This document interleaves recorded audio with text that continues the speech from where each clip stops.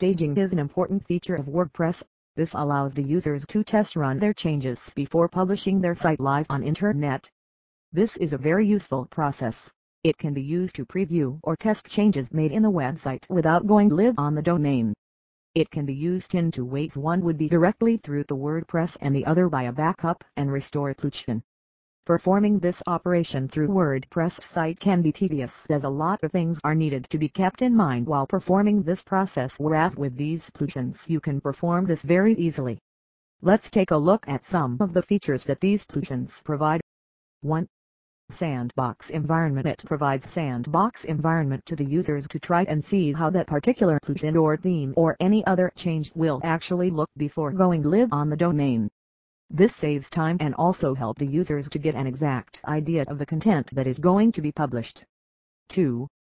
Editing. This feature not only helps users to try their changes but also helps in editing files before actually creating a backup for it without changing the original copy.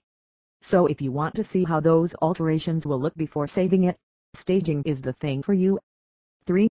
Installing updates. If there are some updates you want to make to these files but are not completely sure of it, then you can use this feature and see if that particular theme or plugin actually goes with your files or not, and then install it, making it error-free. Same goes with the themes. If you want to apply a particular theme to your website, you can test run it here and see how it looks with your website. 4. Site testing. Making the site on WordPress is a tenuous job. A lot of things are to be kept in mind before actually publishing live. This feature helps you in building your site, as you can try different themes, plugins or content and see how your site will actually look in real time. 5.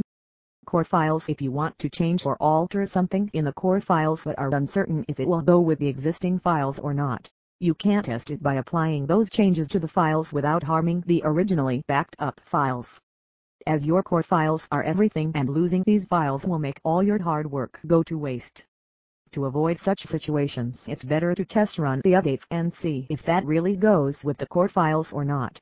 Thus, being an important and useful feature, it helps you to make changes into your core files without ruining the older copy, and also helps in editing and running test runs of updates and plugins before going live into the domain so that the percentage of error is reduced and backup remains safe.